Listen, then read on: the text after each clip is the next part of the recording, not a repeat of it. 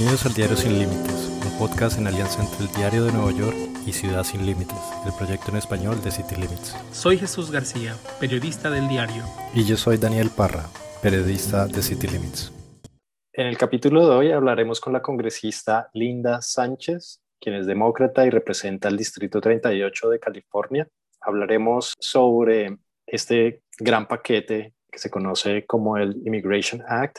Y lo que queremos saber, en primer lugar, es en qué está este proceso, cuál es como lo último que se sabe sobre este proyecto de ley. Okay. Hemos presentado el proyecto de ley de U.S. Citizenship Act hace 2 semanas y ahorita estamos hablando con nuestros colegas para conseguir el apoyo para poder pasar este proyecto de ley. En este momento hemos tenido una respuesta muy positiva y siento que tenemos un momento único para de verdad, una vez por todas, arreglar nuestro sistema migratorio. Linda, muchas gracias por acompañarnos. Bueno, sabemos que son tiempos complicados. En Washington también ayer tuvieron una alerta de seguridad, pero bueno, vamos a enfocarnos al tema de inmigración. ¿Cuántos republicanos han respondido? ¿Cómo han respondido los republicanos a esta iniciativa de ley? Históricamente, el tema de inmigración ha sido un tema bipartidista, o sea que republicanos, tantos como demócratas, han trabajado juntos para tratar de conseguir una reforma. Y espero poder convencerlos, ayudarnos a pasar esta legislación que daría tanto alivio a tantas personas que han esperado por años, algunos hasta décadas. Cuéntanos un poco por qué hay diferentes proyectos de ley al mismo tiempo que se están presentando todas casi que simultáneamente. Ahorita todas las opciones están en juego, o sea, en estas semanas esperamos que la Cámara Baja aprobará 2 proyectos muy importantes para proteger a los Dreamers, los que tienen TPS y los campesinos también. Lo que estamos haciendo es una estrategia de utilizar este impulso positivo para arreglar nuestro sistema de inmigración de una vez por todas y aprobar el U.S. Citizenship Act. O sea, queremos tener opciones para mandarlos al Senado para tratar de dar el alivio más amplio para el grupo más grande, o sea, para la mayoría de personas que buscan alivio. ¿Cuál considera que es como la mayor diferencia entre la ley de ciudadanía del presidente Biden y el DREAM Act y el Farm Workforce Modernization Act, que está enfocada a los inmigrantes trabajadores agrícolas? El proyecto de ley de U.S. Citizenship Act of 2021 daría una vía a la ciudadanía a todas las personas que han vivido y trabajado aquí en los Estados Unidos desde el día 1 de este año. O sea que es un alivio muy amplio. Cualquier persona que no tiene estatus, que ha estado viviendo y trabajando aquí, tiene la opción de serse ciudadano. Lo que pasa con the Dream and Promise Act and the Farm Workforce Modernization Act, esos son proyectos de leyes más específicos para un grupo solamente. O sea, Dreamers es un grupo y ese proyecto de ley les ayuda a ellos. And the Farm Workforce Modernization Act solamente pertenece a los trabajadores de campesino. O sea, son partes más pequeñas de un gran proyecto de ley que es U.S. Citizenship Act. ¿Cuál de estos proyectos de ley tú crees que tenga como más chances de pasar? Y además, ¿cuál de estos proyectos crees que sea más difícil de pronto para que los republicanos lo acepten?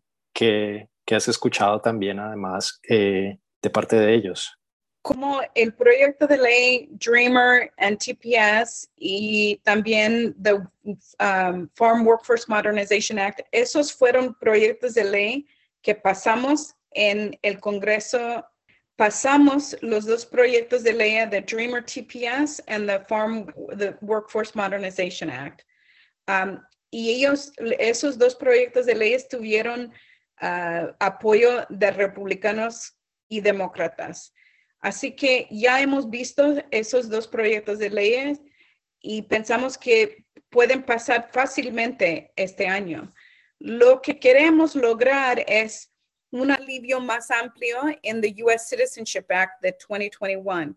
Y pensamos que sí lo podemos lograr porque los demócratas controlan la Cámara Baja y el Senado. Y tenemos un presidente que está a favor de llevar este proyecto al cabo. Nunca hemos tenido ese apoyo de un presidente para ayudarnos a pasar este proyecto de ley. Así que yo pienso que los tres tienen muy buena oportunidad de pasar la Cámara Baja, el Senado y serse cumplidos con la firma del presidente Biden. ¿Cuál considera que sería el elemento más complicado para que se apruebe la ley de ciudadanía? La mayoría de la gente que vive en los Estados Unidos están a favor de arreglar nuestro sistema migratorio que no funciona ahorita. Y yo creo que una de las cosas que tal vez para algunas personas va a ser difícil es que el alivio es muy amplio.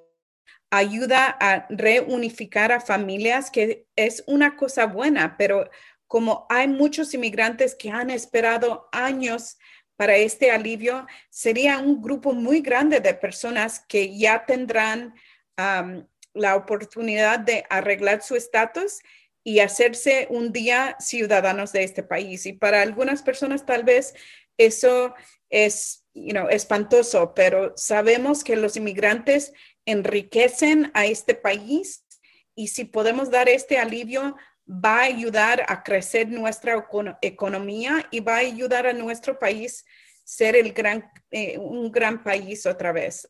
¿Cuántos republicanos están a favor de alguna de estas leyes y qué nos puedes contar, digamos, hasta este momento, más o menos cuántos se han unido?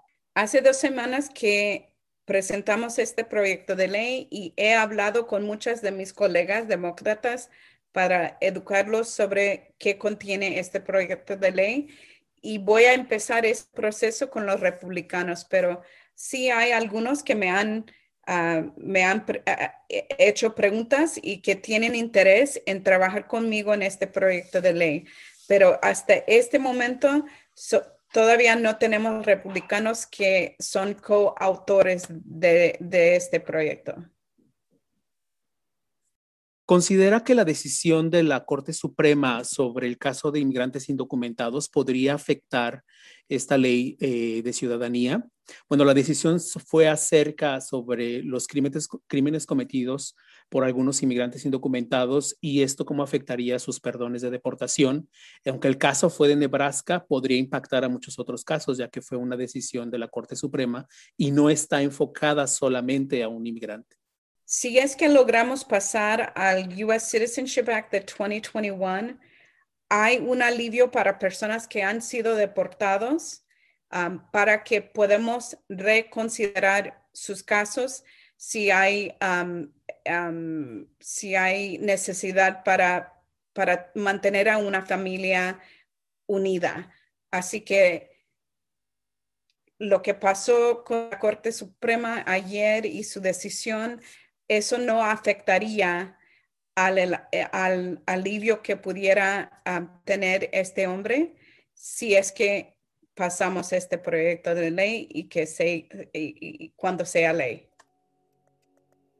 Como lo comenta la congresista, creo que cada proyecto de ley lleva su propio proceso. Estos son hasta ahora los primeros pasos que se han dado, la presentación. Ahora, como ella lo comentaba, viene la etapa de educación y digámoslo más o menos como socialización entre representantes y también entre el público, quienes al mismo tiempo pueden empezar también a presionar a sus representantes para que estos proyectos de ley se aprueben o no se aprueben. Entonces, como ella nos dice, es importante notar que hasta este momento no hay un apoyo de representantes republicanos. A mí me parece muy interesante lo que nos comenta la representante Linda Sánchez en el sentido del problema que representa la ley de ciudadanía del presidente Biden para los 11 millones de inmigrantes. Y en el beneficio está el problema.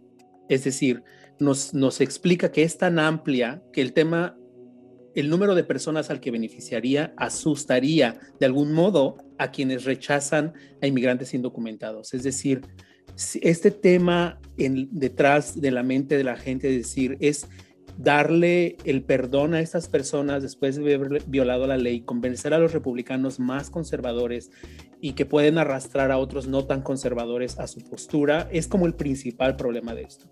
Pero al mismo tiempo me parece que los demócratas, y ella no lo reconoce todavía en esta parte, digamos abiertamente, lo cual me parece pues parte del trabajo que ella realiza, evidentemente, pero el presentar dos propuestas distintas que a ella no las ve mal, una que proteja a los trabajadores indocumentados y no indocumentados, porque las personas protegidas con TPS no son necesariamente indocumentadas, pero los Dreamers, que sería una de las leyes, y la otra que proteja a los trabajadores agrícolas, que son uno de los temas que más le interesan a los republicanos, porque muchos de los dueños de las granjas son republicanos. Entonces, el dividir estas leyes yo creo que les da cierta oportunidad, pero al mismo tiempo me da la impresión, digo, es muy temprano para decirlo, pero me da la impresión que eso podría pulverizar la idea de que los indocumentados en general podrían tener una oportunidad con la ley de inmigración y de ciudadanía que presenta el presidente Biden. Pero como dije, esto es muy, muy temprano todavía, pero esos son por ahora mis dos líneas hacia donde tendríamos que estar bien. Linda, thank you so much, Linda. Yeah, thank you. So I think I'm so sorry that we're having a technical difficulty. And wait, let me start over. Sometimes my Spanish se me falla. Do not worry, you can do that. You can stop.